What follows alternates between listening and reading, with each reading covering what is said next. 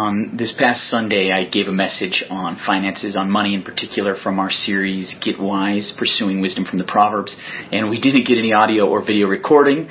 And normally I'd just say, oh, well, I guess that was just lost to the ether, to just the remembrance of those who were there and their notes. But I had a lot of requests for that message. So I'm going back right now and re-recording it from Sunday. And hopefully it will be a blessing to you, and that you can use it as you're watching this or listening to it. And I do find it kind of funny that everybody wanted this message on money, because money is one of those topics that nobody wants to talk about or discuss. In fact, 1 out of 4 people wish they didn't have to think about or deal with their finances at all. 1 out of 4 people, 25% of us, don't want anything to do with finances. Only 8% of people, only 8% feel like they have a complete handle on their money. Like they are the ones who have a good grip on it. 8% of people. Less than 1 out of 10. And here's the other thing. 1 out of 2 couples says that they have scuffles, fights, discussions that are heated about finances, particularly about people's spending habits. So money is one of those things we don't want to talk about. Very few people feel comfortable or confident in how they handle their money and finances. So that's why we need some help. We need some help. Some people say, well, money talks, but all mine ever says is goodbye. And that's why we need to discuss finances and money, and in particular see what God has to say, because He has a ton of things to say about money. And today we're going to look particularly at what He says in the Proverbs. And I think that's especially important because Dave Ramsey has said that if you read Proverbs over and over again and understand it, you'll have a master's degree in finance. A master's degree, because there's so much wisdom in it. In fact, when I went through studying for this message, I found 77 different proverbs that deal directly with money and finances, and another dozen or so that were related to finance indirectly. And from that, I've boiled it down, because we're not going to talk about all 77 of those verses. That's homework for you as you're studying through the Proverbs, but we're going to talk about just several of them, and from them I've derived 7 steps for managing money, 7 steps for handling your finances, and if you do these 7 steps, it will greatly help you. There's so much wisdom for your life to handle money, so it doesn't have to be one of those issues that causes conflict, fights, worries, stress. Instead, you have a much better handle on your money. So the first step that I want you to do, the first step is to develop a healthy source of income. If you want to start by managing your money and handling it well, you've got to have some money coming in. So develop a healthy source of income. Proverbs 13:11 says, "Dishonest money dwindles away, but whoever gathers money little by little makes it grow." Dishonest money. So this is money that is acquired by stealing or cheating or lying. Any money like that just dwindles. And that word dwindle in the Hebrew is the word hevel, which occurs a lot in the wisdom literature of the Bible, particularly in the book of Ecclesiastes. If you read through that book, it occurs over and over again. In the NIV, it's translated as meaningless. And what that word means is like it's a mist. It's a vapor. It's a wind that's here today, gone tomorrow. Poof. And it's gone. That's what money that's made dishonestly is. It's accumulated very quickly and then boom, it's gone. If you've ever seen any mobster movie, you know that they make a ton of money doing dishonest dealing by stealing, cheating, dealing drugs, and then all of a sudden everything's gone. Their life's in shambles, their marriage is destroyed, their family's ruined, the business is gone, they're addicted to cocaine, and their life is ruined and they're in jail. Dishonest money dwindles, but it says whoever gathers money little by little makes it grow. So it's steady. It's a healthy source of income, and that's what we need to strive for. Last week in my message, I talked about work, that we need to have a job, and we need to work hard at that job so that we can get an income. Now, some people are on fixed income, but you still need to have a regular income that's healthy, that's steady. And we see this in particular from the lottery. A lot of people are hoping for this one-time windfall or to inherit a lot of money. But did you know that 70% of people who win the lottery are bankrupt within 5 years? 70%. And most of us think, well, I wouldn't do that, but 70% doesn't lie. Our human tendency is to spend the money we have.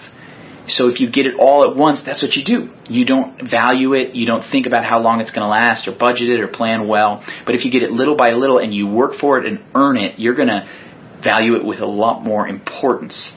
I heard one story about a lottery winner. His name was William Budd Post III.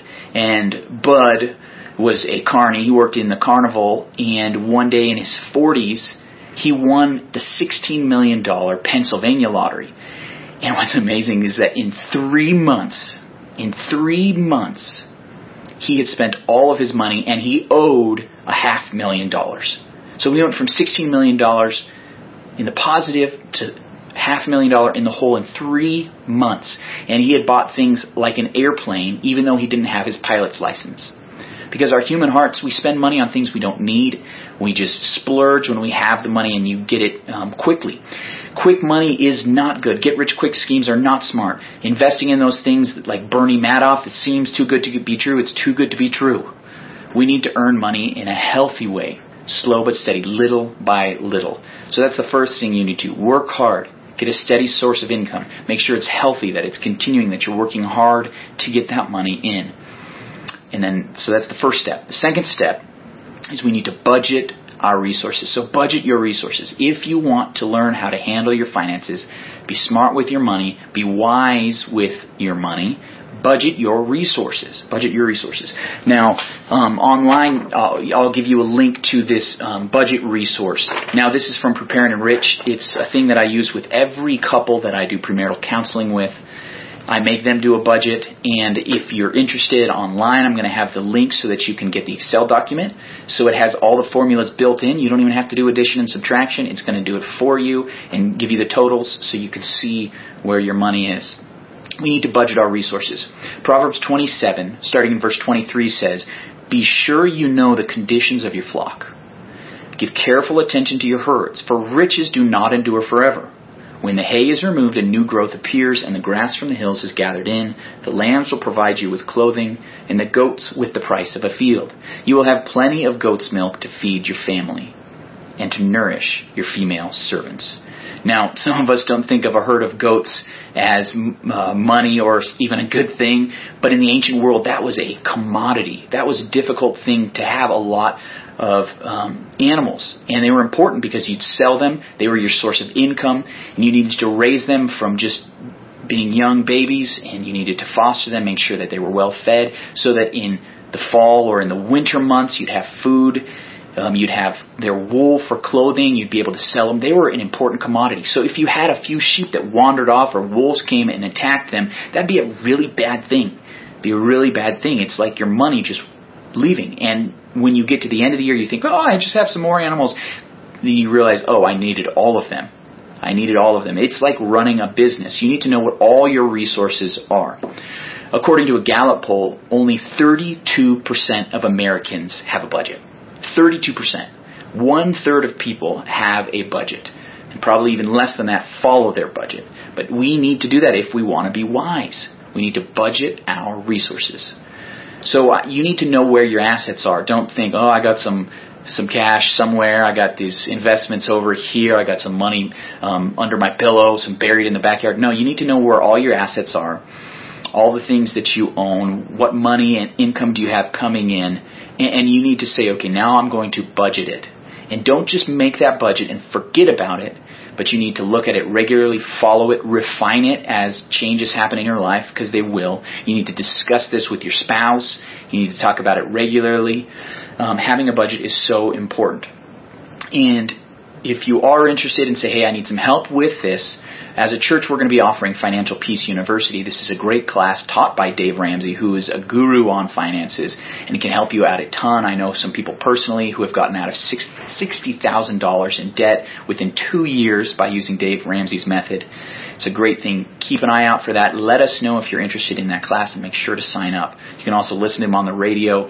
It's so important because you need to have a budget. It's wise. Budget your resources.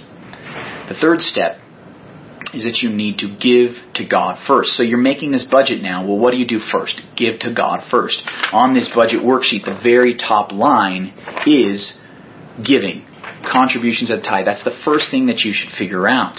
In Proverbs 3, 9, and 10, it says, honor the Lord with your wealth, with the first fruits of all your crops. Then your barns will be filled to overflowing, and your vats will brim over with new wine.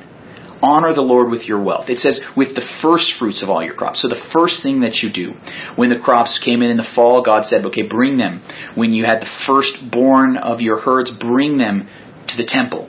That's what was commanded in the Old Testament. It had to be the best. It had to be the first. So that's what we're supposed to do with the first of our income, the first of your paycheck, the first of your income tax return, the first of your inheritance that you receive, the first of a big deal that you close. You bring that and give it to God. Give to God first. In the Old Testament, this was called a tithe, and that word literally means tenth. It means tenth. Now, in the New Testament, we're not given a command over exact percentage or amount, but we are, I think that's a really good starting point, is, okay, a tenth of my income, 10%. If God has given me all of this, I'm going to give back a tenth to Him. That's a good starting point. In 2 Corinthians 9:7, we read, each of you should give what you have decided in your heart to give, not reluctantly or under compulsion, for God loves a cheerful giver. So it's in your heart you decide. It's between you and God. Not between you and me, not between you and anybody else. You should probably talk about it with your spouse. But it's between you and God. So you need to decide on that percentage. What is it? Okay, where, if we haven't been giving it all, where can we start? And the reality is that you need to be tithing. You need to be tithing. One study found that only 5% of American Christians, 5%, give 10% or more. Only 5% of American Christians. That's absurd. We need to get that number up. Everyone in our church, everyone listening to this message right now should say, hey, I got to give to God first. A tithe should be where you start.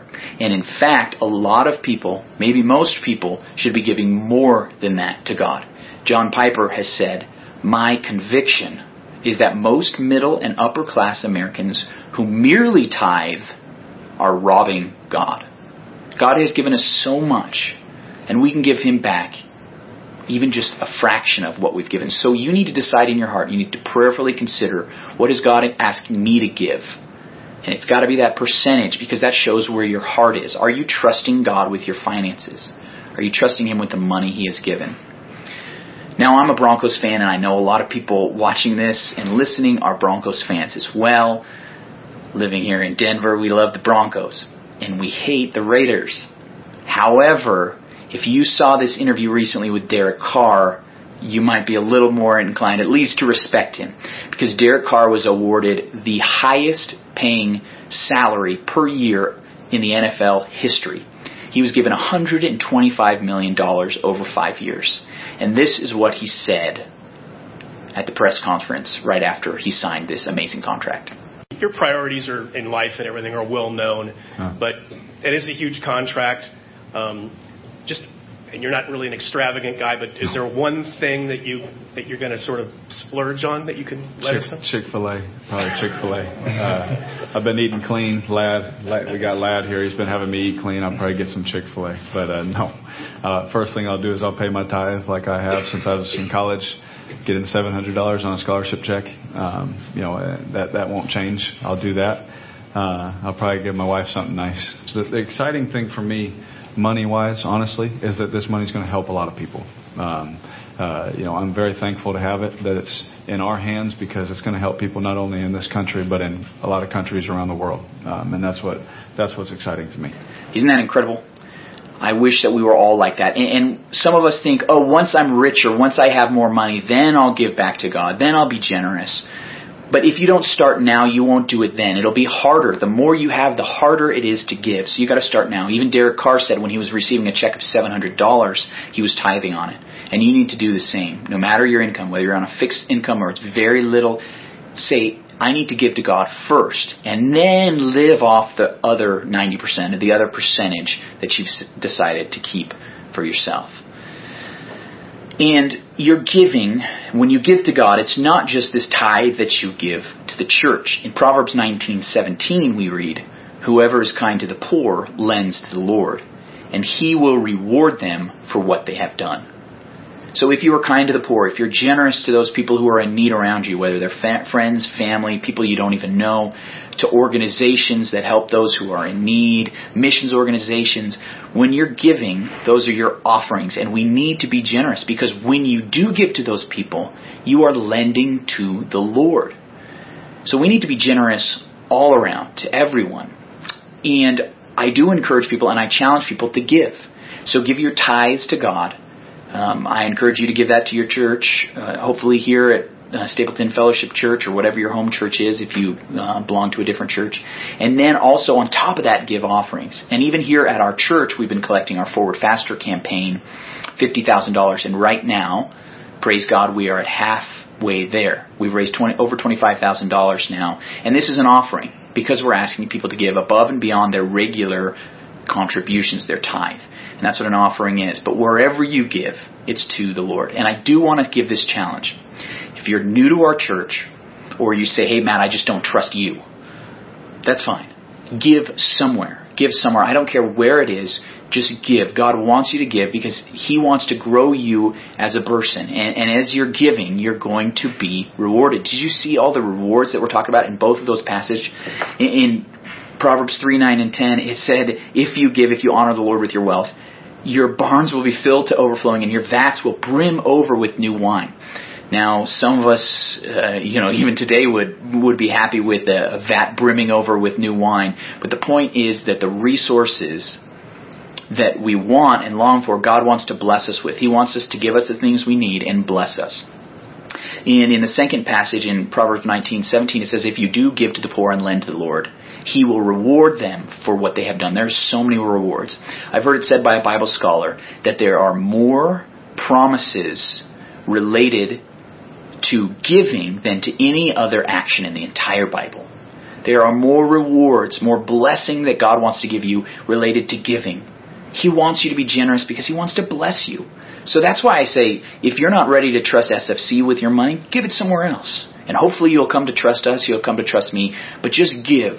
Because I want you to experience the blessings God has for you. Sometimes they're financial, but they are rewards that come forward into heaven. They are the rewards that God has for us that will be not just in this life, but in the age to come as well. Darren Whitehead is a pastor now, and before he was a pastor in his early 20s, he tells a story about that time, and he was working at a Christian radio program. And this radio station didn't pay him very much, but it did give him a company car. So he was trying to figure out what to do, and he just said, hey, I'm going to sell my own car because I have this one nice perk.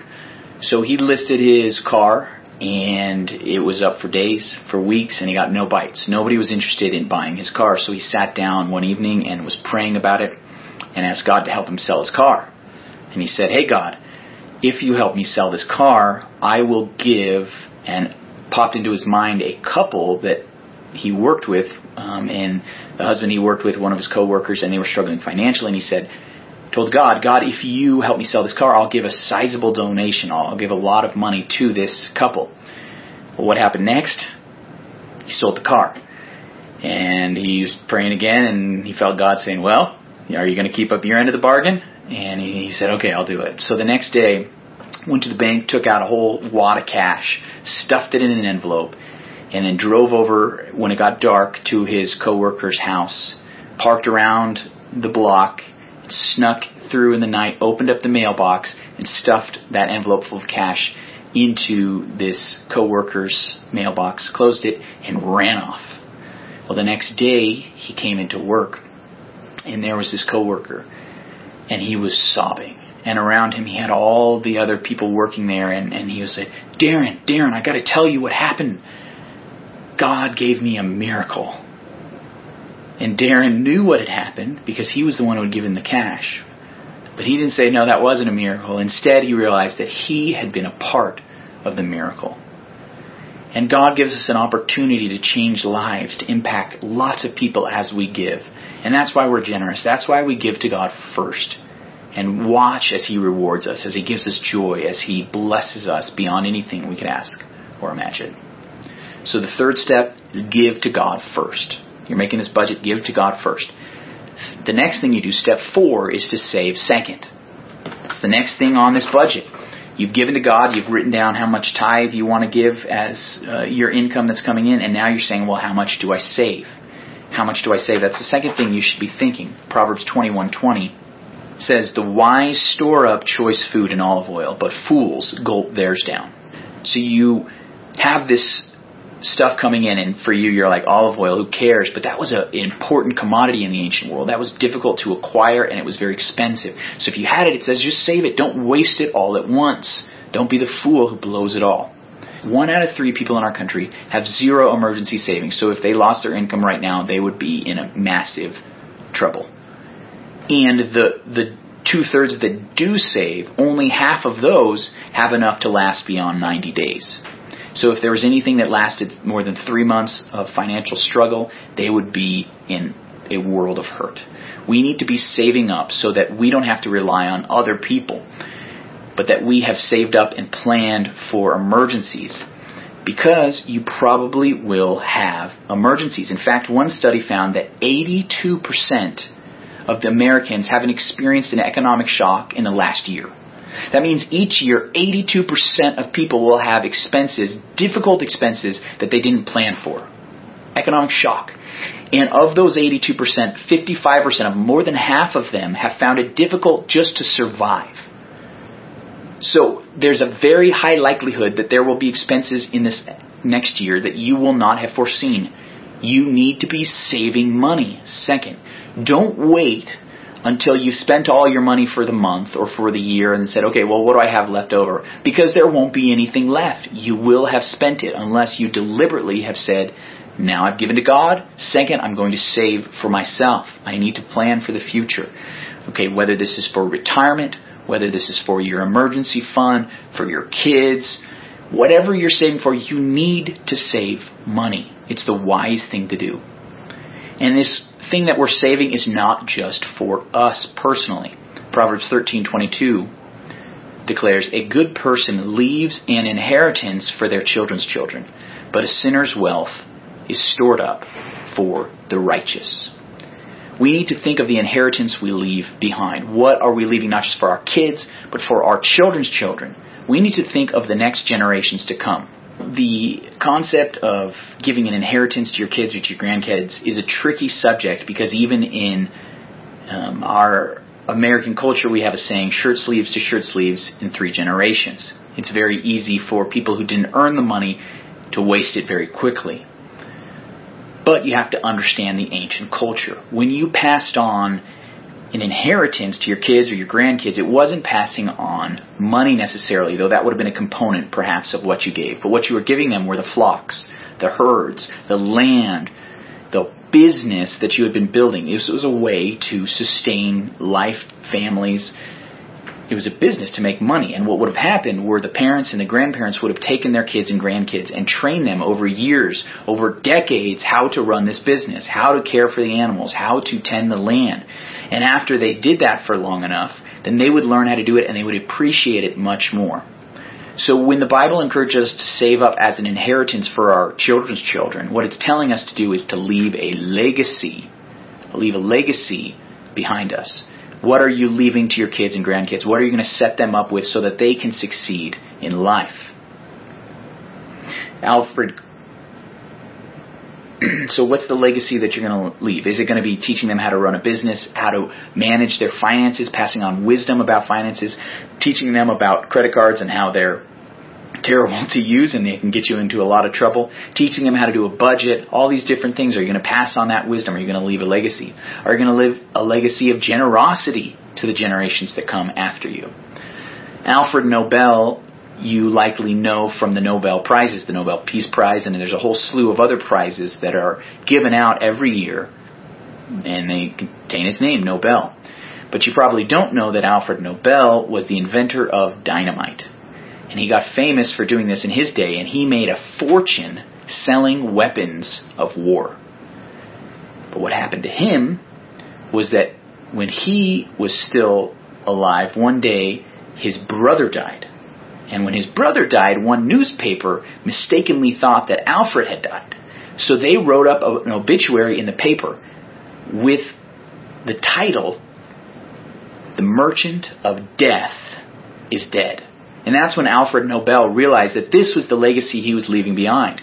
Being known as the Merchant of Death, making his fortune because of the weapons of war, the bombs that he had helped create. And he realized that's not the legacy he wanted to leave, so he changed that.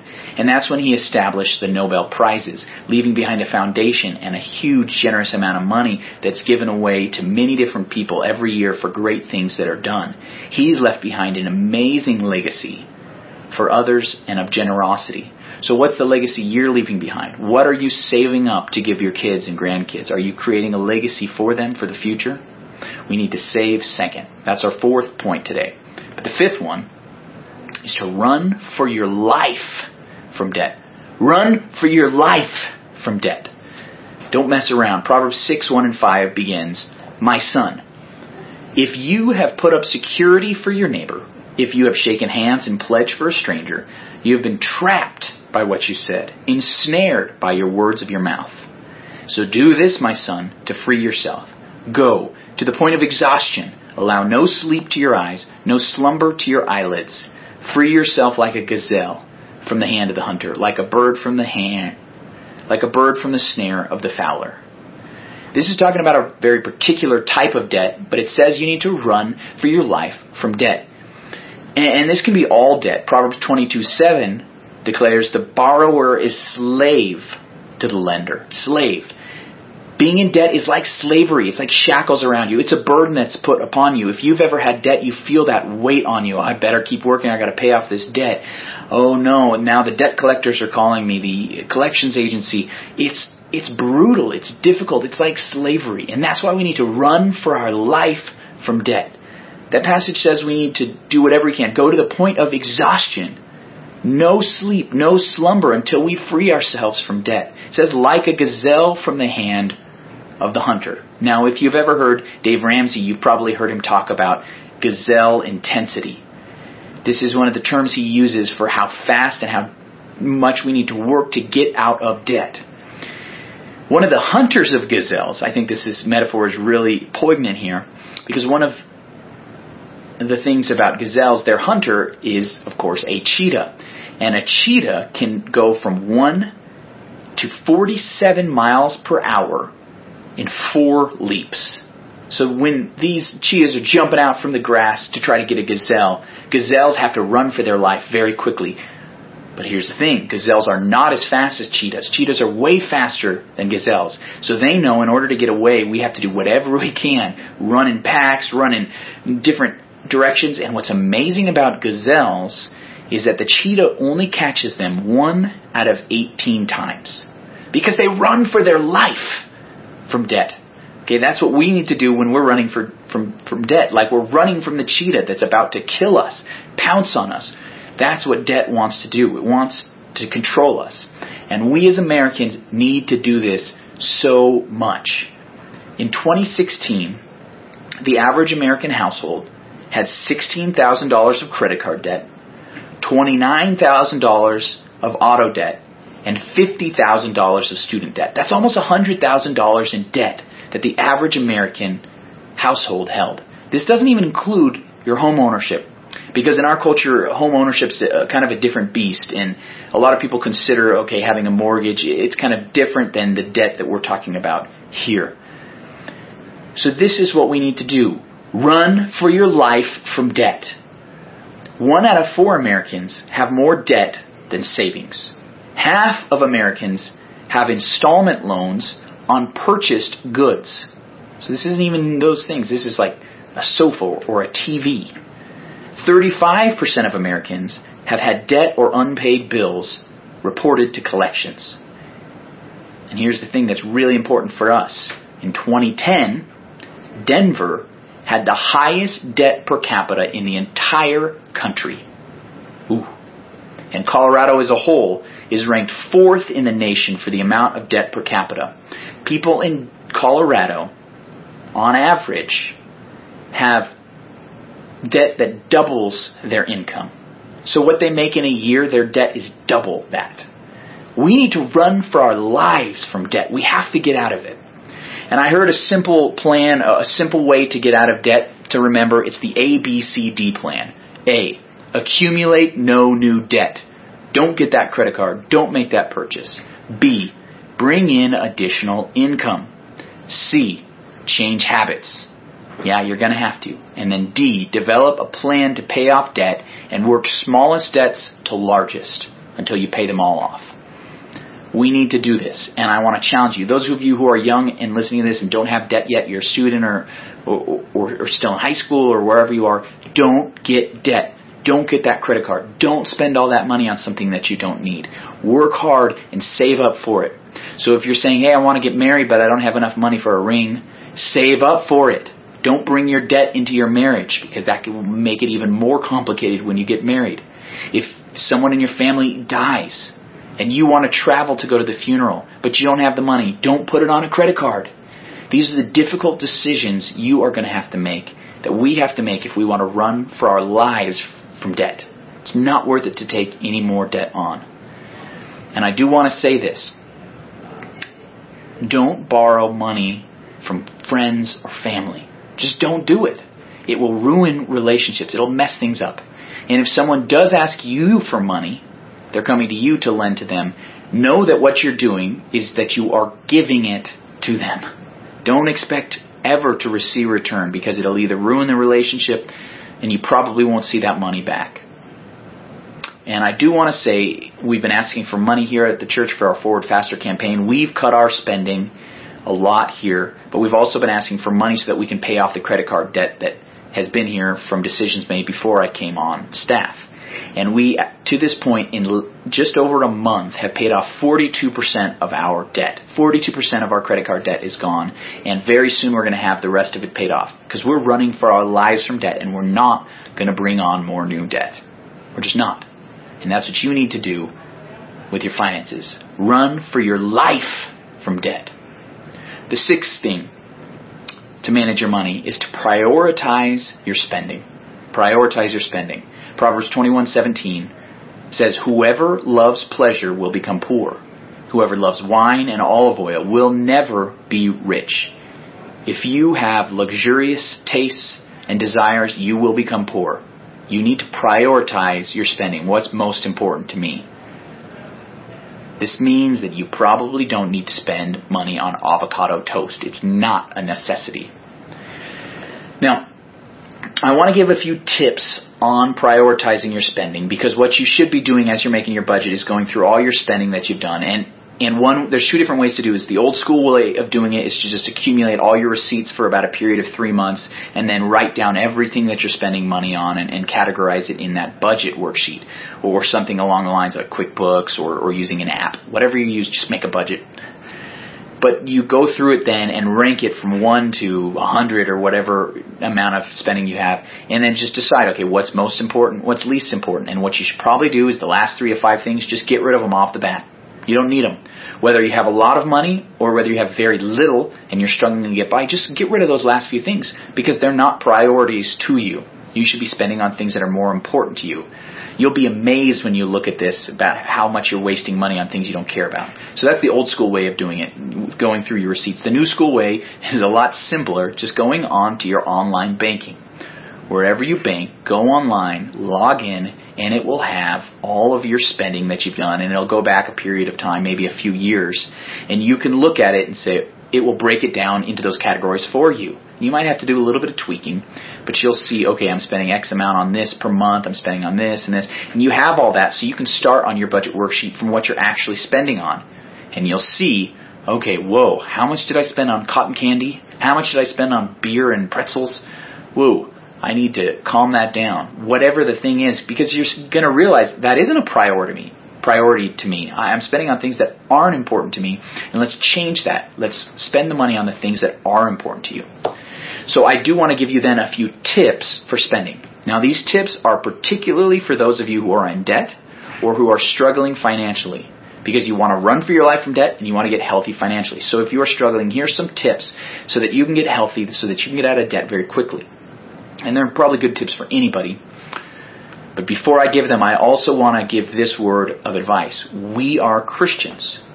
Some of you aren't watching this, but no matter what, we are not supposed to judge each other. Everybody has different priorities. People have different spending habits. We don't judge people by what they spend money on and what they choose to use their money for. We just don't. That's not what our job as Christians We need to ask for forgiveness for how judgmental we are because they spent money on those boots. Ugh, and they're ugly too. Or, oh, he bought a boat. Okay, we just don't judge people on those things. But here's the tips then to help you with your spending, particularly for people who are struggling financially. First thing, you don't need a latte. Brew coffee at home. You don't need internet at home. Go to a public library. Get it for free. You don't need cable. Period. You don't need a gym membership. Just go run outside. You don't need a car. Ride the bus, carpool, or get a bike. That'll help with the gym membership. When you go out to eat, you don't need to buy soda or a beer. Drink water. When you're eating, here's a tip. You don't need fancy food. All you need is rice and beans, and take a multivitamin. If you're going for a short period of time to save up money or to get out of debt, you'll survive. You need to be serious about cutting your spending and prioritizing what's important. My professor from seminary, Craig Blomberg, in his book on money said that yesterday's luxuries need not always become today's necessities, even if everyone around us acquires them.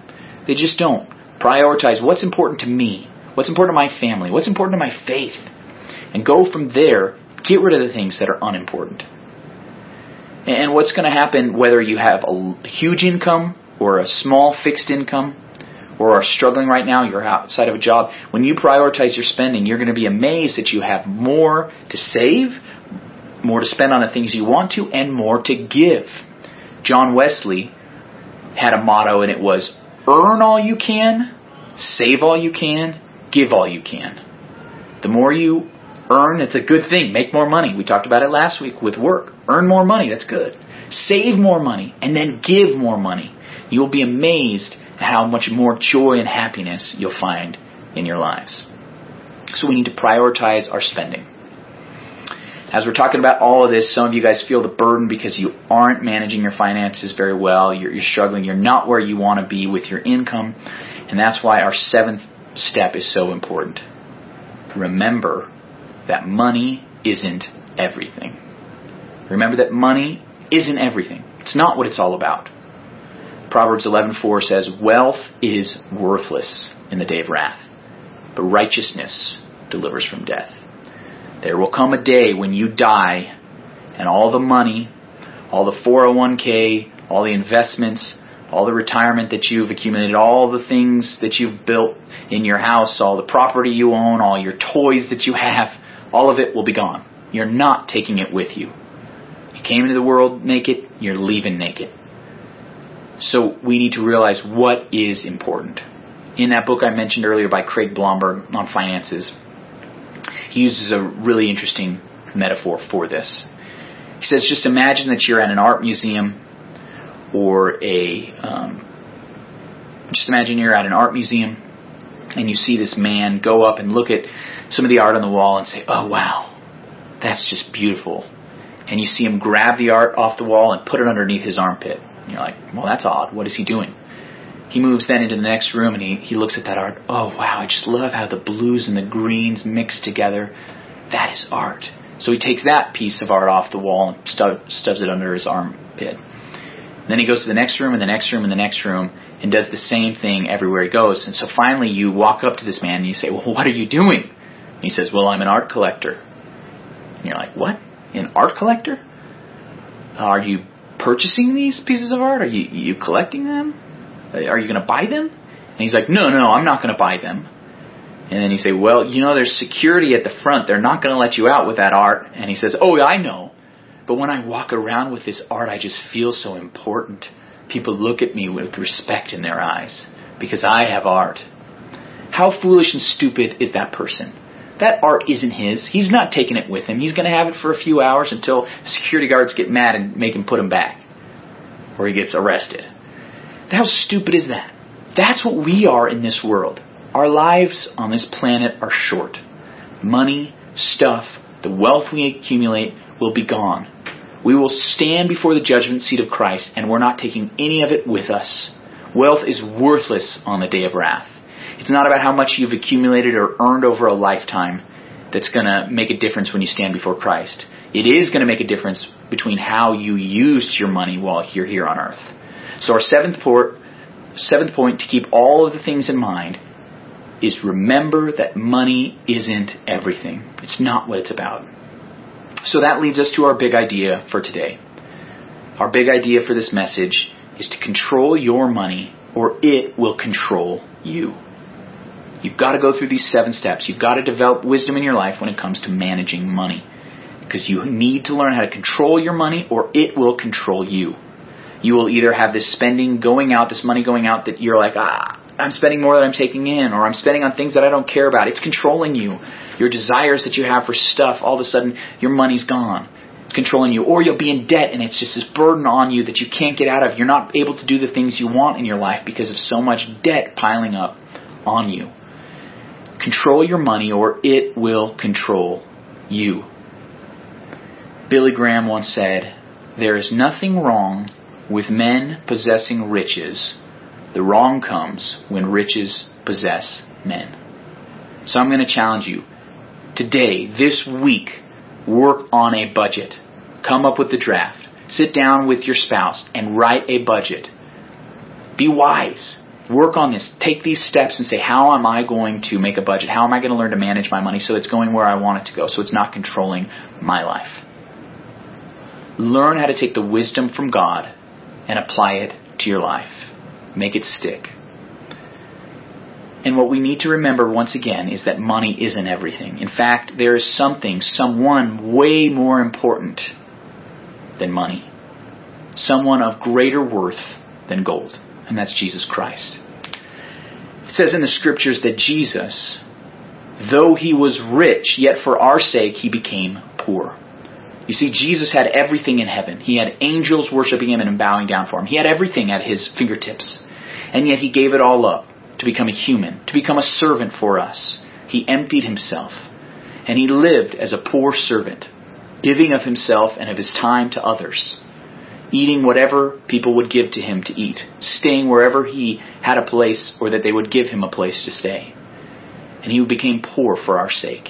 And on top of that, he gave up even more because he gave his own life to die on the cross for us. He gave everything away, the ultimate example of generosity.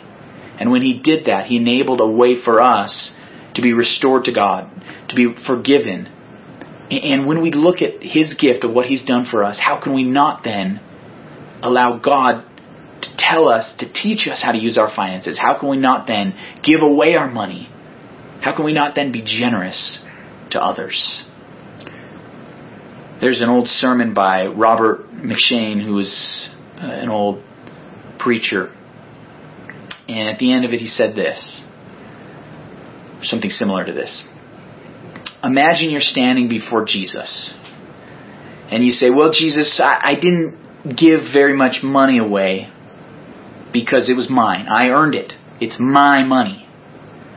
And Jesus said, well, my blood was my own. And yet I gave it for you. And you say, well, the poor are undeserving. They just waste the money that I give to them. And Jesus would say, well, people have wasted my blood. They are undeserving. You are undeserving of me dying on the cross for you.